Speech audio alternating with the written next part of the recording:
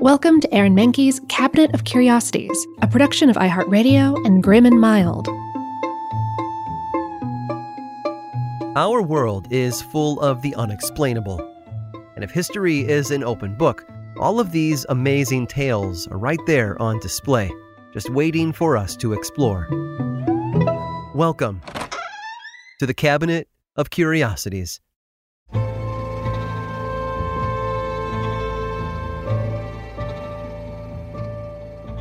Necessity is the mother of invention, as the saying goes. So many inventions and products we have today arose from a problem someone needed to solve. And such was the case with French physician René Théophile Hyacinthe Laennec, who desperately wanted to find a better way to listen to a patient's heartbeat. Anyone who's ever been to a doctor's office is familiar with René's iconic invention, the stethoscope. The name comes from the Greek word stetho, meaning chest, and scope, which translates to examination. The stethoscope's invention forever changed healthcare and is probably one of the top inventions in medical history. The device amplifies internal sounds, allowing for preliminary clues in evaluating a patient's health. For example, a dull sound where a more resonant sound should be might indicate a buildup of fluid in the lungs or even a tumor. Healthcare professionals have used the stethoscope to listen to everything internal, from hearts and lungs to gastrointestinal exam and obstetrics.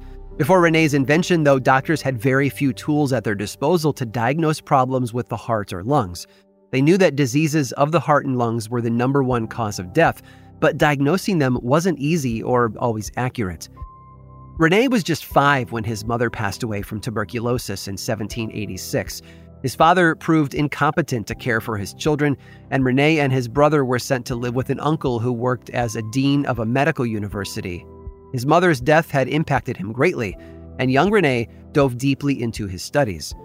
His first foray into the profession came during the midst of counter-revolutionary revolts. He cared for patients and applied surgical dressings. In 1800, he went to Paris, where he was accepted by a very selective and elite school and studied anatomy and dissection under some of France's most prestigious professionals in the medical field.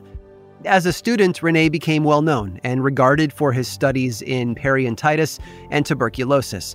When he graduated in 1804, he continued his research at the Society of School of Medicine in Paris. After that, he became the personal physician to Cardinal Fesch, Napoleon's half-brother.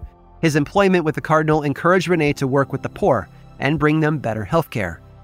During the Napoleonic Wars, René took charge of a ward in a Paris hospital reserved for wounded soldiers. And then in 1816, he was appointed to the Necker Hospital in Paris, where he worked as a physician. Now, it was there where he noticed a problem. He'd grown critical of the way most doctors listened to a patient's heartbeat. And worse, he thought it was unsanitary for doctors to place their heads on patients' chests, especially those with poor hygiene or lice. His peers considered the bright young physician a rising star in the medical field. René had become adept at percussion, a method of tapping the chest and back with fingers as part of the examination process. But on one particular afternoon, he realized that he had a problem. He walked into the room to see a young woman. She'd complained about difficulty breathing, among other symptoms, indicating a heart condition. One look at her told him that the percussion method wasn't going to be of any use. For several awkward moments, doctor and patient stared at each other. And then the idea came to him. It was a simple fact of acoustics. He grabbed a few nearby papers and rolled them into a tube, much like a flute, and then he placed one end over the young woman's heart and placed his ear over the other. The sound of her heartbeat echoed back to him even louder than he'd expected. And from that moment on, René experimented with his invention, using pine to make the first stethoscope, solving his problem. You see, René had treated mostly men and was reluctant to place his head so close to a female patient's breast, especially a rather well-endowed one. In short, embarrassment sparked the stethoscope's invention. I guess you could say that René finally got that problem off his chest.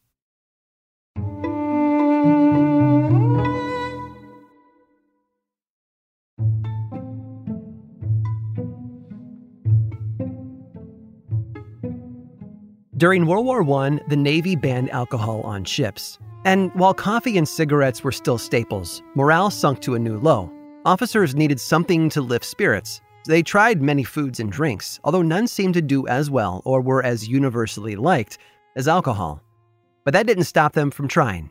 And finally, they found something that all the men loved even more than their favorite liquor. The men enjoyed it so much that keeping it on board the ship proved difficult. To solve the problem, they transformed a refrigerated barge into a makeshift factory. Years went by, and one war led to another. Throughout World War II, this favorite food came in handy for a different reason: rescue missions. While some Navy ships had aircraft aboard, they didn't have helicopters. For any serviceman or pilot who fell overboard, time was of the essence. Making matters worse for the sailor, carriers were difficult to slow down or even turn around.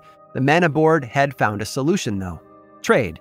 They offered smaller boats, like some of the easily maneuverable destroyers, food for rescuing them.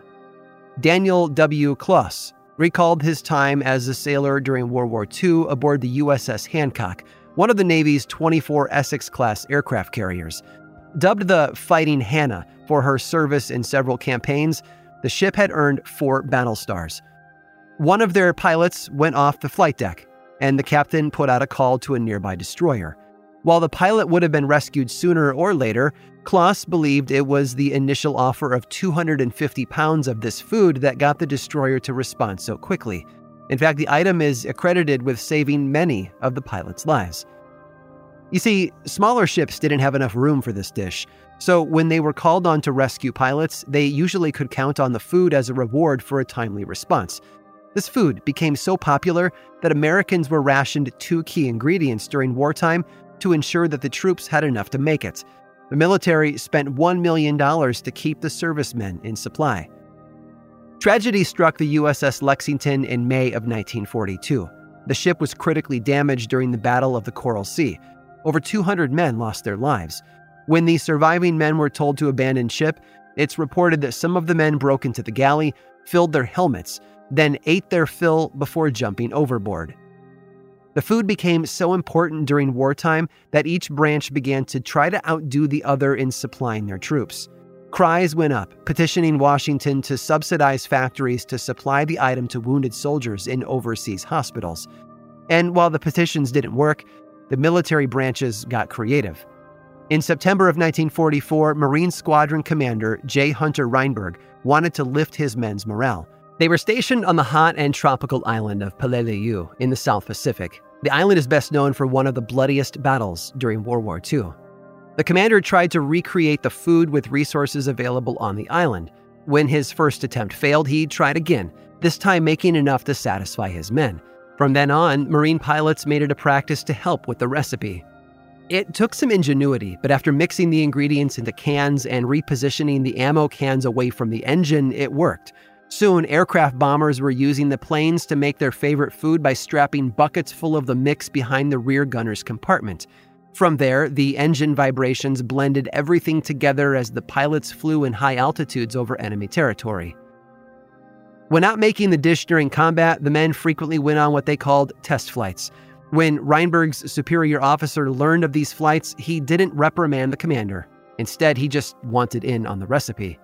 Back home, there was a shortage of this food item, not to mention those 2 key ingredients to make it: milk and sugar. So what food helped military morale?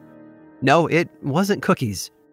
As the children's saying goes, I scream, you scream. We all scream for ice cream. I hope you've enjoyed today's guided tour of the Cabinet of Curiosities. Subscribe for free on Apple Podcasts or learn more about the show by visiting curiositiespodcast.com. This show was created by me, Aaron Mahnke, in partnership with How Stuff Works. I make another award-winning show called Lore, which is a podcast, book series, and television show, and you can learn all about it over at theworldoflore.com. And until next time, stay curious.